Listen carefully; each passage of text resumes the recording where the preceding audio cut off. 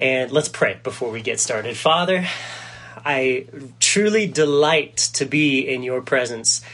I delight to know that you accept me, even though I'm such a miserable sinner and I have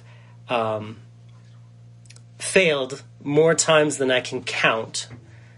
God, I thank you that you accept me, not because of what I've done, but because of what Jesus has done on the cross.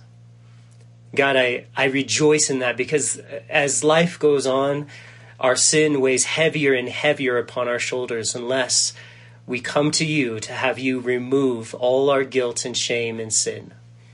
So God, I thank you. I praise you for these things. And I pray that your word, your scripture would speak clearly to our hearts. I think this may be tough for some people to hear today. And I pray that it would be accepted like a seed planted in soft soil. I pray that all the hearts and ears that hear this today would be soft soil, that your word would grow into a beautiful plant. I thank you that you never give up on us. Even when we sin and even when we run away from you, you are willing to leave the 99 sheep to go after the one that has gone astray and gotten lost. God, your love is so perfect and gracious. And I thank you for going after me all the times that I've left you. And God, we pray that we would be a church full of people who know very well that you will come after them. In Jesus' name we pray. Amen. All right, so we are in the book of Mark, chapter 14. And I'm going to start our sermon with an illustration. When I was in a sophomore, I was playing football, and I was played for Greeley West, go Spartans. And as we went over to Loveland to play. Loveland was a bigger school than we were, and they were just bigger and better. And I was playing quarterback and corner, and I was the same size I am now, well, a little skinnier, and so I was 5'8", 155 pounds. But I was very, very self-confident. And so as I was playing quarterback, we were getting slammed, and I was getting hit and sacked all the time. And, man, I got beat up that game. But there was one play, and I was playing corner. I was on the end. I was playing defense, and they had a big running back. He was probably 6'2", 230 pounds. And he came running around the edge, and I'm the only guy, and it was on the 1 yard line. I was the only guy between him and the end zone. And you know what I said? I said, I got this, right? And I was one of those kids that I had wristbands, and I would write on my wristbands like all the college football players. And I had written Philippians 4:13 on my wristband, which you guys know what that verse says. It says, I can do all things through Christ who strengthens me, right? So I was like, yeah, I can do all things. And so I took my 155 pounds and I tried to tackle this 230-pound running back. And I just got obliterated. He ran, I came in with good form right around his knees, but he got just as low as me, and he just blew me up and pushed me back into the end zone and spiked the ball on my face, I'm sure. So as I was getting up, man, I was a bit woozy, and I actually kind of wobbled my way to the sideline and then came back in to play quarterback the next series. So I'm out there. And I take the next snap, and I can't remember which way is right and which way is left. Something got jumbled up in my brain, and actually what is very clear, I had a concussion, but nobody noticed that or saw it. So I take the snap. I don't know what to do, so I fall down immediately, and then I call timeout, and I come off the field, and I'm like, Coach, I don't know which way is right and left. And he's like, takes one look at my eyes, and they're all big and huge and concussion looking, and he takes me off the field. So that story shows my overconfidence in my own abilities. I tried my best, but it just wasn't good enough. And self-confidence is going to be our topic today. And if you Google it right now in your Google, if you're on your phone right now and you're in your computer and you Google self-confidence, it comes up with a definition. And what Google says, the definition is, it is defined as a feeling of trust in one's abilities, qualities, and judgment. Let me read that again. Self-confidence is a feeling of trust in one's abilities, qualities, and judgment. I'm going to tell you what we're going to talk about today first. I'm going to give you the lesson first so that you know. The world and the devil both want you to have self-confidence, self-trust. They want you to. And that means if the world and the devil both want you to have this quality, this attitude, this trust, then guess what? It is bad for you. Okay? It is unbiblical. It is wrong. It is the opposite of God's will for your life to have self-confidence.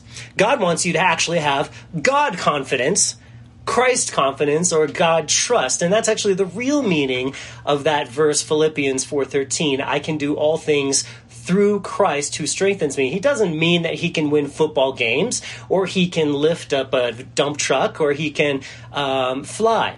That is not the meaning of that verse. The meaning of that verse is we can submit to God's will and we can endure all things through Christ.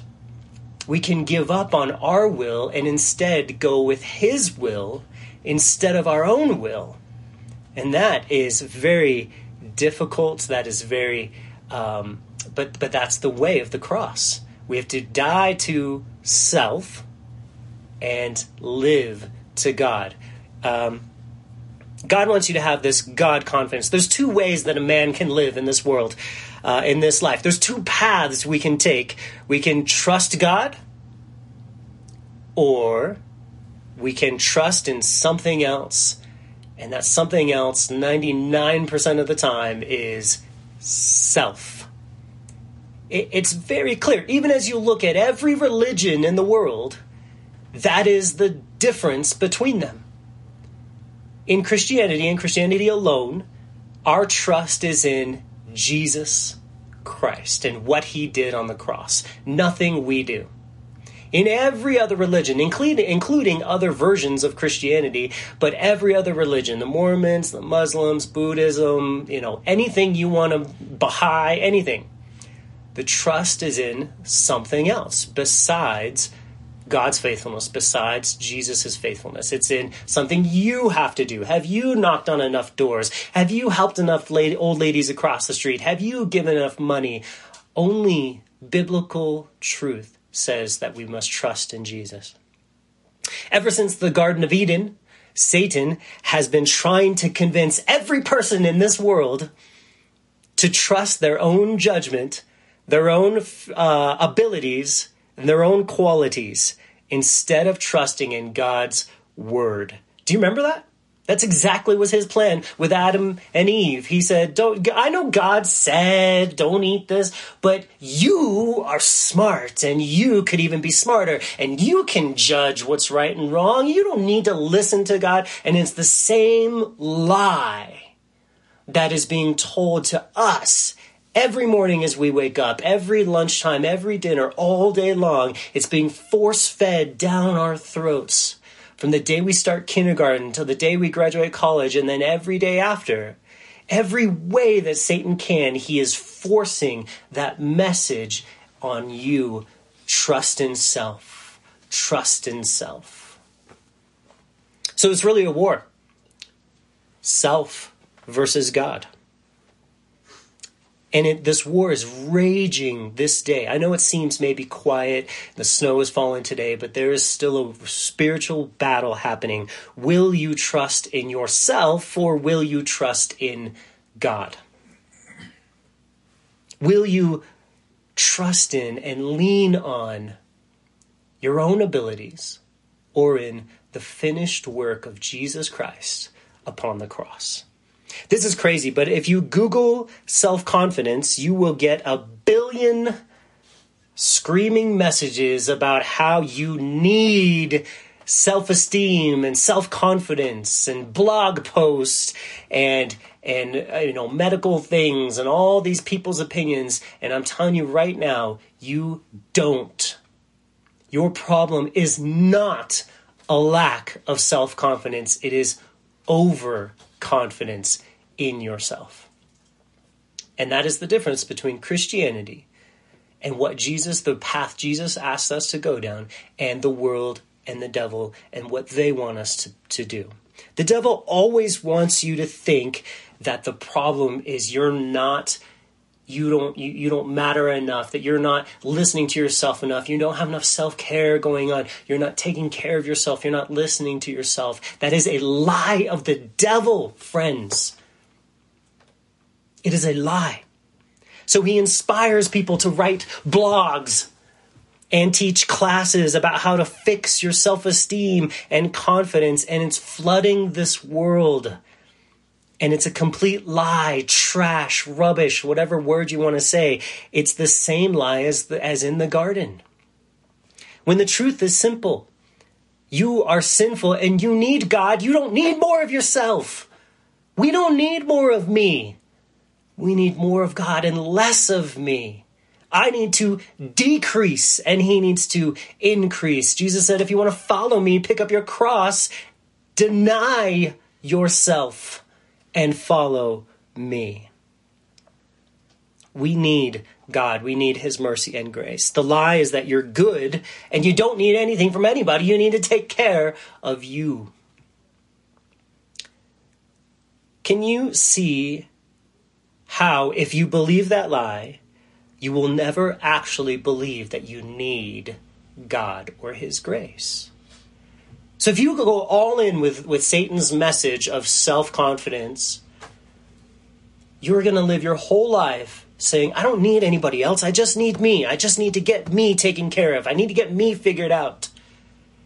And you will never get to the point where you call upon God on your knees and say, God, save me. God, I need you to save me, to change me. So you'll live your whole life searching for something in yourself, which is a bottomless pit where nothing can be found that is good. That's the truth. Don't look for what you need in a place that it cannot be found. What you need is not found in you. It is only found in God.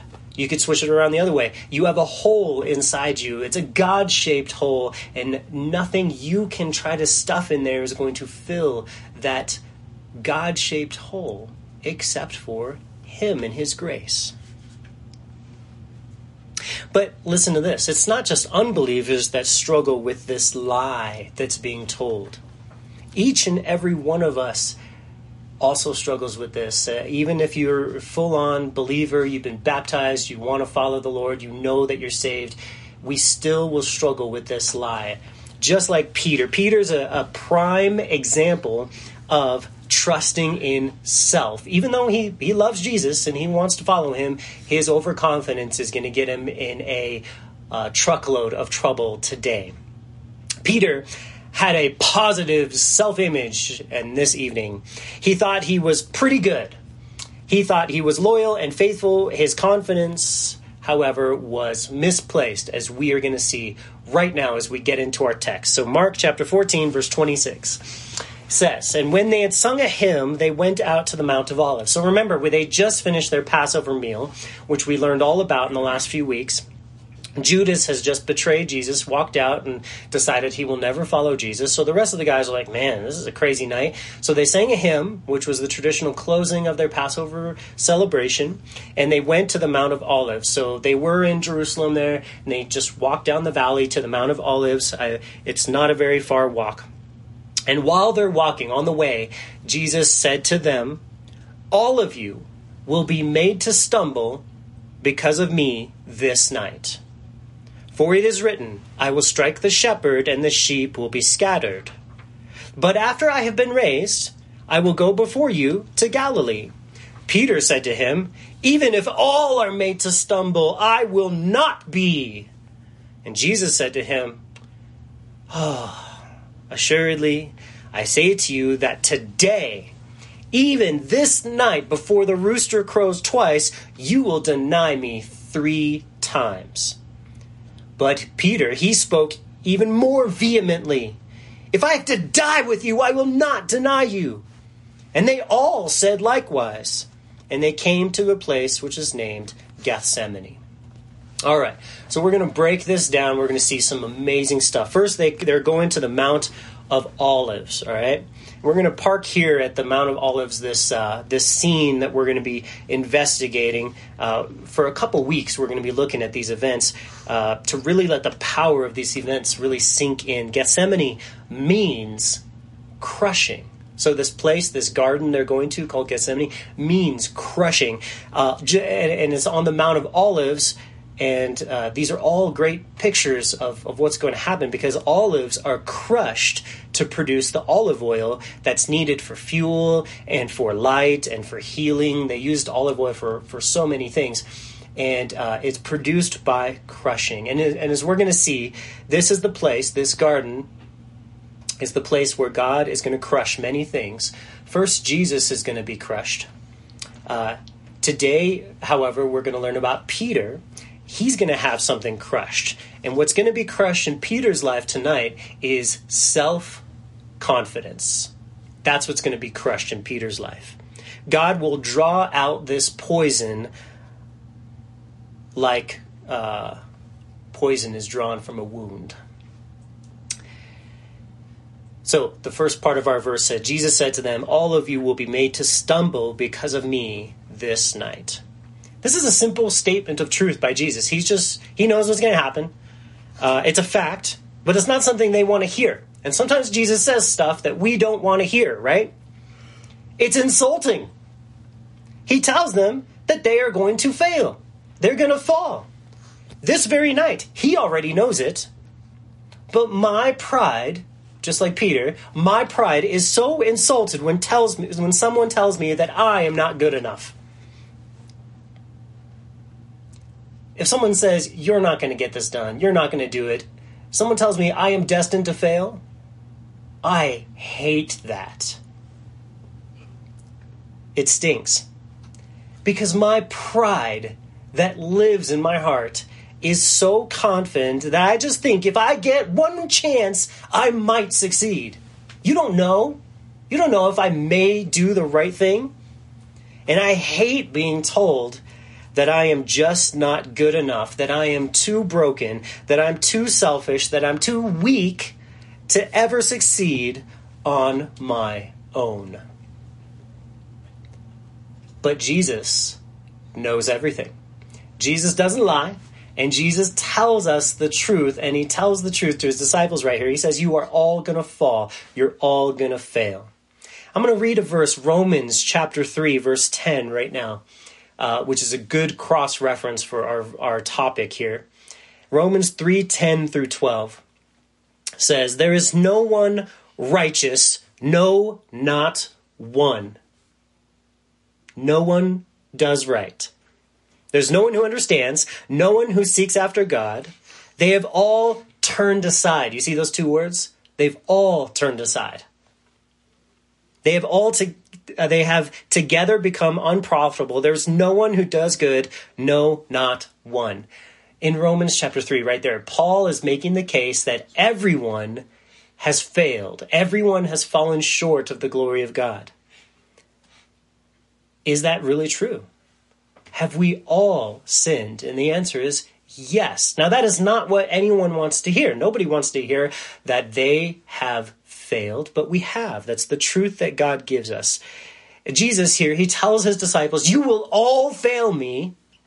But guess what? Jesus still loves them. He still is for them. Yes, it's true, but it's not the end of the story that we have failed. Because Jesus is about to make all things new. He's about to change the story.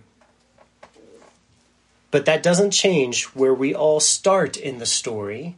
We all start as broken, sinners who should not trust in themselves, but we do. We are failures. We are sinners. God knows he knows it clearly, and he clearly lets us in on this truth. Like a doctor, Jesus has to diagnose the sickness of his patient before he can bring the healing. Our pride and our self-confidence keeps us from listening to the diagnosis. Like a patient running out of the doctor's office, screaming and covering their ears, saying, "I don't want to hear about my cancer." That's what our pride and our self-confidence does. I don't want to go to church because they just tell me how much I need God. And I don't need him that much. Pride is sending that attitude to hell. Pride keeps us from receiving the healing that Jesus offers so freely. He wants to bring salvation, but pride keeps us from it. He says here that you will all be made to stumble. That's a very interesting term. This stumbling, just imagine someone tripping, okay? This stumbling is the first step to crushing our self-confidence. Remember I said this night on the Garden of Gethsemane and the Mount of Olives is all about crushing, and it's crushing our self-confidence. And this stumbling is very important for every believer. Everyone who wants to follow Jesus needs to stumble. They need to go through this. We have to realize how incapable and weak we really are. And you're like, why is this crazy guy smiling while he's saying this? Because it is so freeing to realize and learn and accept that I didn't have to be perfect, but God's love and his grace will come to a sinner who needs him. God doesn't offer his love and grace to the one who succeeds, but to the one who fails. And that means I qualify because I'm a giant failure when it comes to living up to God's standard. Just like all the disciples here. Once we freely realize that we need to stumble, that we need this breaking, then we can actually get help. So this stumbling, how would these guys stumble? Well, it's probably over the fact that Jesus, as the Messiah, was not going to assert his God power and overthrow the Roman Empire, but rather he was going to submit to them and to the evil Jewish leaders, and he was going to allow himself to be beaten, embarrassed, rejected, and murdered upon the cross. Why would God do that? And that's a stumbling block. Why would you allow yourself to seemingly fail Jesus? Well, Paul said in 1 Corinthians 1:23, 1 Corinthians 1:23, but we preach Christ crucified. Well, that's all we're going to talk about is Christ crucified. To the Jews, a stumbling block, and to the Greeks, foolishness. And that word stumbling block is the same root as the word that we're using right here. When we talk about Jesus being killed and Jesus giving up his life, our pride says, I don't need that. He didn't need to do that. That is a dumb way to go. It's a stumbling block. But if we let ourselves stumble on it, if we see that he surrendered his will to God, and then we see that he did it because of his love for us, then we have no chance, or pride has no chance to remain. We're either going to crucify our pride, we're going to let our pride die, and we're going to humble ourselves before God, or we're going to run away in our pride. So Peter and these boys need to learn a hard lesson. They're going to stumble. And Jesus says, you guys are all going to stumble this night because of me. This reminds me of Proverbs 16:18, which I try to share with my boys every once in a while because they need it, but it's painful. This verse is so painful because it reminds us pride goes before destruction and a haughty spirit before a fall. If we think we are all that, God will trip us. God will cause us to stumble. Not because he hates us, not because we're his enemy, but because he loves us, and he must step in before pride leads to hell. And so that is why sometimes we go through his discipline. We go through difficult times. Things don't go our way. We get hurt. It is many times because God is working in our lives to humble us. A stumble and a fall is required if pride is present. If you really in your heart think you're the best and you don't need God, there will be difficult times coming to break that attitude. Do you guys remember Nebuchadnezzar? He was the most prideful person in the entire world. He thought he was basically God. Yet, if you remember the story, God was perfectly able to humble him. Nebuchadnezzar's walking around his temple saying, "Look at these mighty things that I have built. I am amazing. Everyone should worship me." And God said, "All right, I've had enough. I'm done with you." And he took his mind and he made him crazy and he made him as stupid as a cow. He made him fall and stumble until he was laying on his belly in the grass, eating grass as insane as a cow. That's what happened to Nebuchadnezzar. Once Nebuchadnezzar finally humbled himself, God gave his mind back and gave him mercy and grace. And that shows that no matter how prideful you've been, once God comes in and breaks you and you stumble and you fall and you fall before him and you demonstrate humility before him, God's response is very predictable. He will accept you. He will give you his mercy and his grace. That is a promise. So why wait? Why delay? Humble yourself now. Get his mercy and his grace today. Why would God be willing to do this for Nebuchadnezzar, the most prideful, arrogant jerk ever? Because God loved him, just as God loves us. God was willing to give him the medicine that his sickness needed.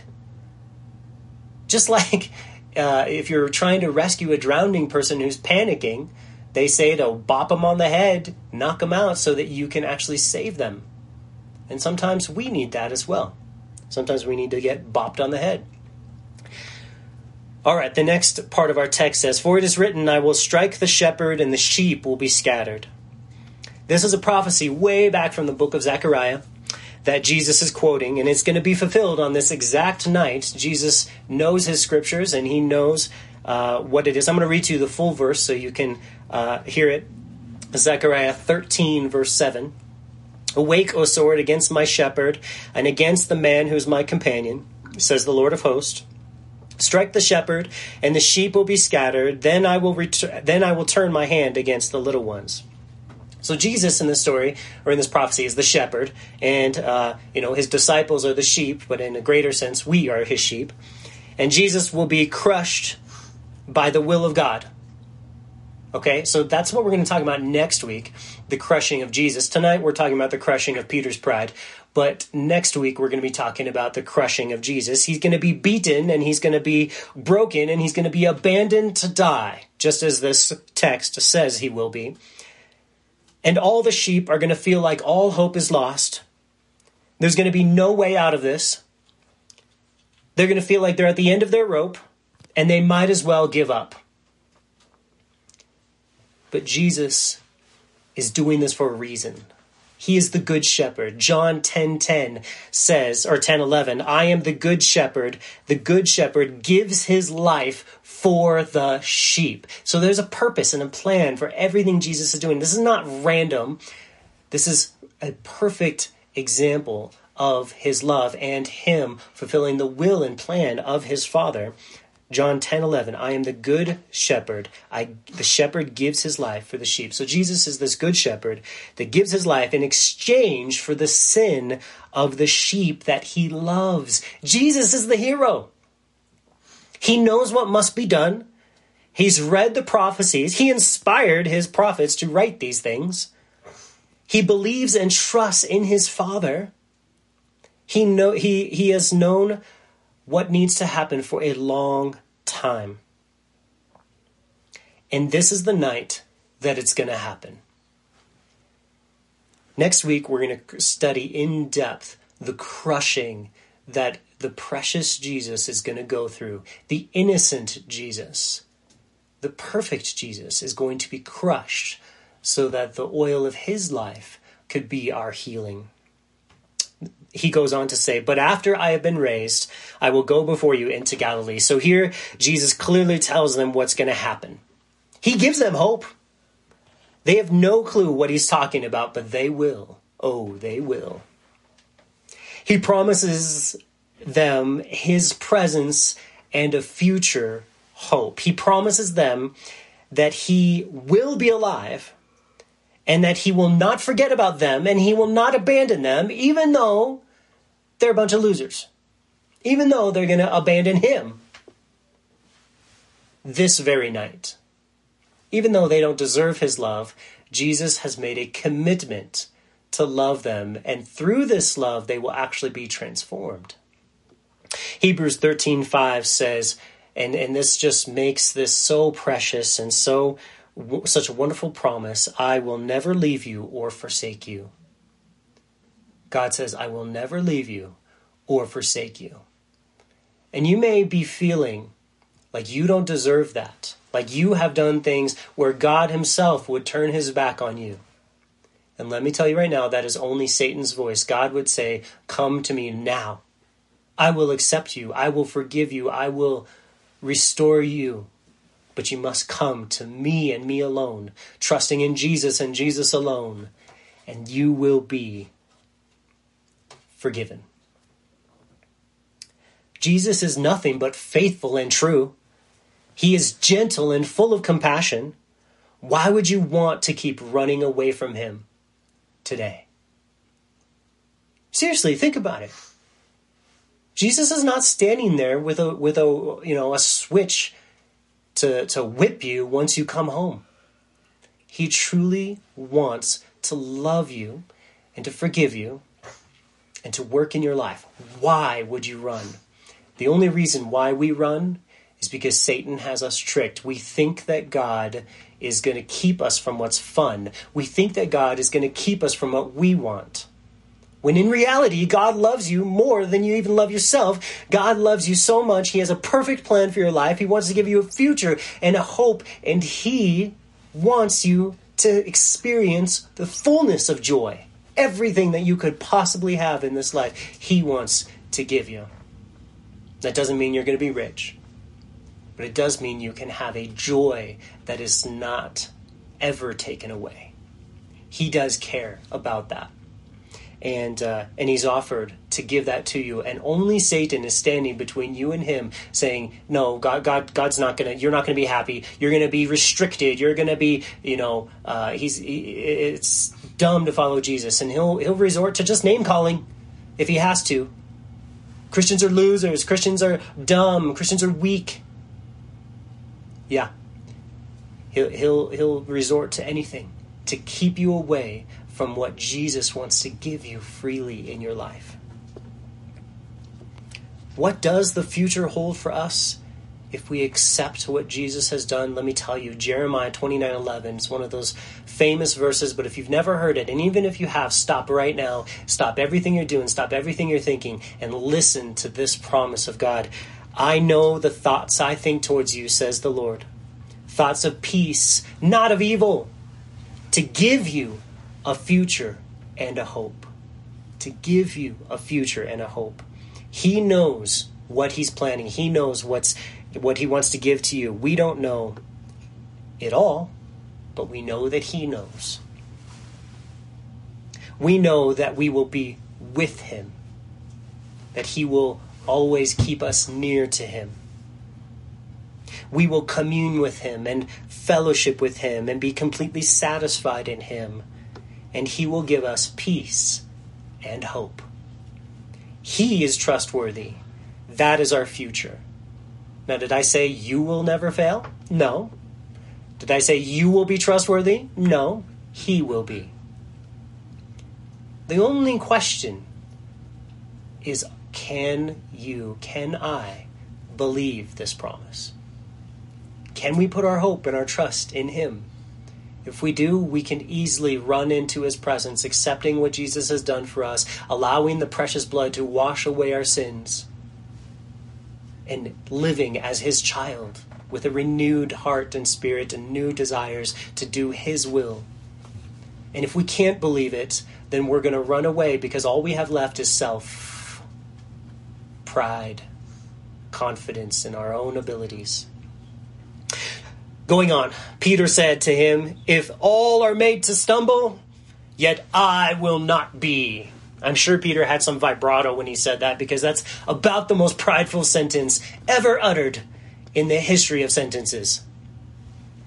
Peter thought the other 10 might be capable of such an act of betrayal, but he assumed he was too strong, too spiritually capable to even consider such terrible behavior.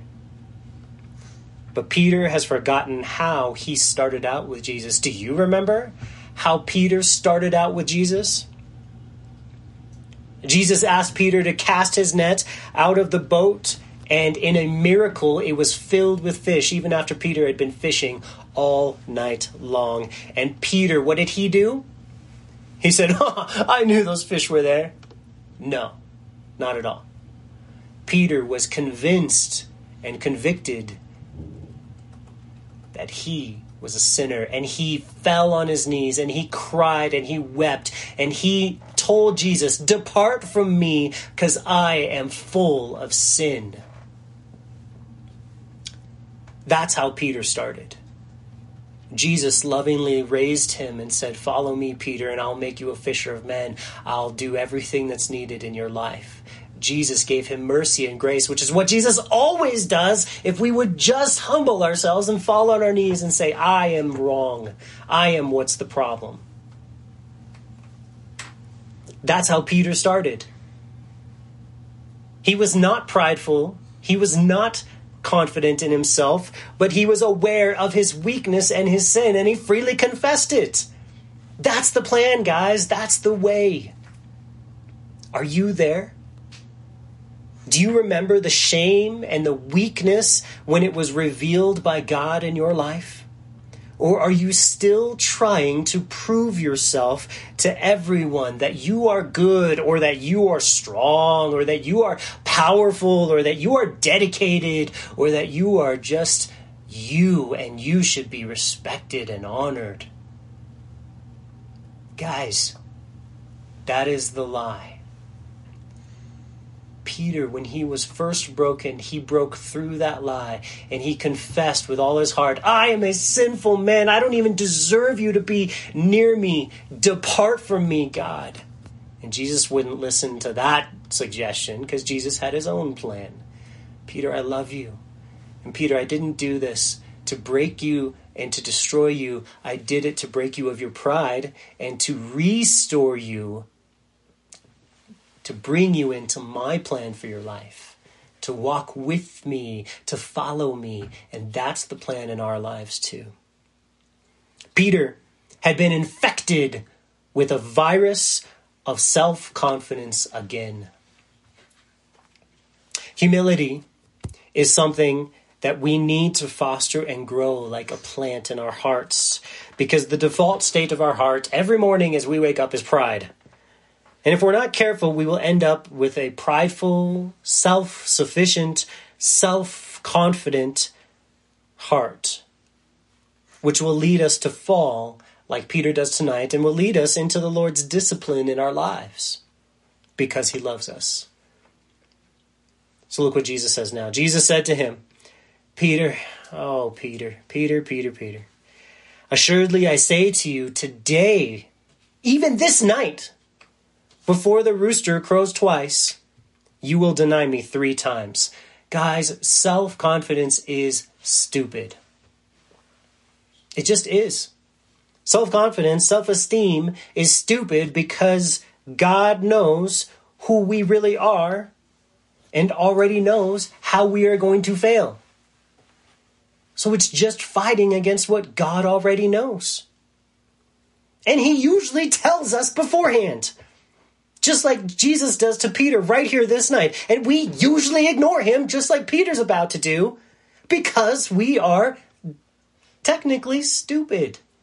We just aren't using the wisdom that we could. And yet, he is so compassionate, Jesus is, on us, just like a shepherd is compassionate with the stupid sheep that he's in charge of. If you didn't know, sheep are considered to be dumb. They will walk straight over a cliff if someone leads them over that cliff. They will walk straight into quicksand if it existed. Jesus tells Peter exactly how and when Peter will fall later this night. He's going to deny Jesus 3 times before this rooster crows. But Peter spoke more vehemently. Look at this. More vehemently. If I have to die with you, I will not deny you. I will not deny you. And they all said likewise. You see that verse? So Peter, he's leading this charge, and his self-confidence is infecting. It's like the coronavirus infecting his entire, 10 friends. I told you Peter was dumb. But I kind of like Peter.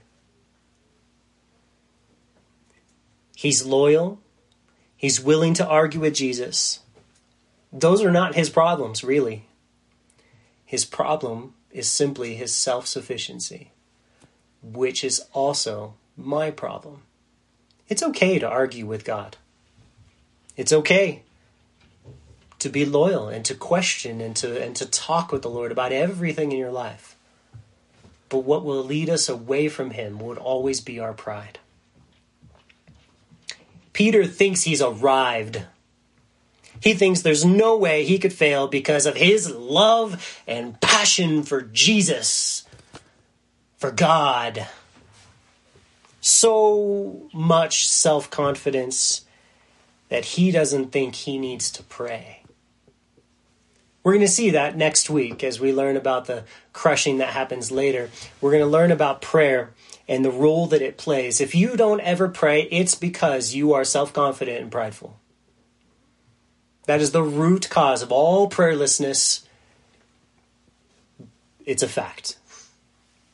Every time in my life that there is prayerlessness, a lack of a heart to pray, it is because in my soul I don't feel my need for God. There is a pride lid over my heart, and that pride lid must be removed in order for there to be anything going between me and God as far as prayer goes.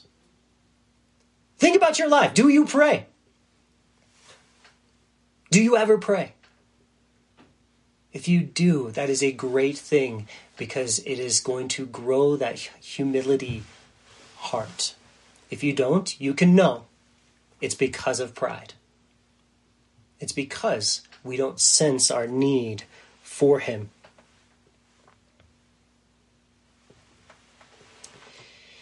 He's not the only one that feels this prideful. All the other disciples are all feeling cocky in their abilities as well. Prideful, listen to this, guys. Prideful, self-confidence teaching is popular. It's very popular. It's popular in churches. It's very popular in public schools. It's very popular on Sesame Street. It's literally popular everywhere. Let me tell you what it sounds like. You can do it. You can give more. You can do better. You can be more. Look to yourself. Try harder. Follow me. Follow my plan. I believe in you. You should believe in yourself more. But none of those messages lead us to pray, do they? None of them do. Because they're not leading us to the humility that is required for a relationship with God. to confess our need and our brokenness to God, to come to him for help and grace. We must be broken and have our self-confidence crushed. Peter is basically calling Jesus a liar. He refuses to even believe that he can't trust in his own abilities. We, like Peter, must be broken of our self-confidence, and we don't like it. But we cannot get anywhere by trusting in ourselves. If God has chosen you to be his child, then you will learn through many trials that you cannot ever, not for any reason, not ever trust in yourself. There is one narrow path for us to walk down, and it's not doing good works, it's trusting in Jesus. It's not going to church, it's trusting in Jesus. It's not a path made by our own machete or a map that we're following. It's trusting in Jesus. I'm going to close with one verse from the book of Jeremiah that explains how God really thinks and feels about these two paths we can walk down of trusting in him or trusting in ourselves. And it's Jeremiah chapter 2, verse 12 and 13. Jeremiah 2, verses 12 and 13. Starts out by saying this: "Be astonished, O heavens, at this, and be horribly afraid. Be very desolate, says the Lord." So God basically is looking around his entire heaven, all the heavenly creatures, and he's saying, guys, get a load of this. Look at how crazy this is. This is so dumb. This is so crazy. I can't believe this, says the Lord. For my people have committed two evils. All right, so he's got two things he's going to explain here. He says, they have forsaken me, the fountain of living waters. That's the first evil. They've forsaken me. Even though I'm a fountain of living waters, that means a constantly flowing spring. In the desert where they lived, water was so important you would die without water. And to have a fountain of living waters means a fountain that constantly produced water. And God says, that's me. In your life, that's me. And you have forsaken me. You've run away from me. You've chosen to walk in sin instead of walk with me. And this is crazy, God says. I can't believe it. You're my people. I love you. I've saved you. Why would you forsake me when all I want to do is bless you? All I want to do is love you. Why run away? Now look at the second thing. The second thing. And hewn for themselves or dug for themselves cisterns or wells, broken cisterns that can hold no water. God says, I can't believe this. My people have abandoned me, and then they've worked super hard to build themselves a life, to build their own wells. Then they tried to fill them with water, but didn't realize the wells that they broke were cracked, and the water that they poured in just leaked out the cracks. And now they're empty and broken and have nothing, and they're dry. And these are my people. I don't want them to be dry. I don't want them to suffer this way, but they've fallen to the evil way. They've gone their own way. See, they thought they could be where they wanted to be. They could do what they wanted to do, and they could just build a cistern. They could dig themselves their own cistern. But cisterns were made out of solid rock. They would dig out a hole out of solid rock and put water in these cisterns to last them through the dry seasons of their existence in the desert. But once you were digging the cistern, if you cracked the rock all the way through, the water would just leak out, and that cistern was now good for nothing. It was just a death trap in the desert where people would fall in and, they fell in a cistern. That's what's going on here. When we walk in pride, we're saying, I don't need a fountain of living waters. I don't need my fountain of living waters. I need my own work, my own plan, myself. And God says, guys, please don't do that. He's astonished that we would abandon him when he wants nothing but to bless us. You know, if you're young and you haven't gotten married yet, wait upon the Lord. Don't trust in yourself to be able to even pick your own bride or your own groom. Don't dig a cistern that is going to be broken. If you're still looking for a career, don't dig a cistern that's going to be broken, but trust in the Lord with all your heart. Choose Him.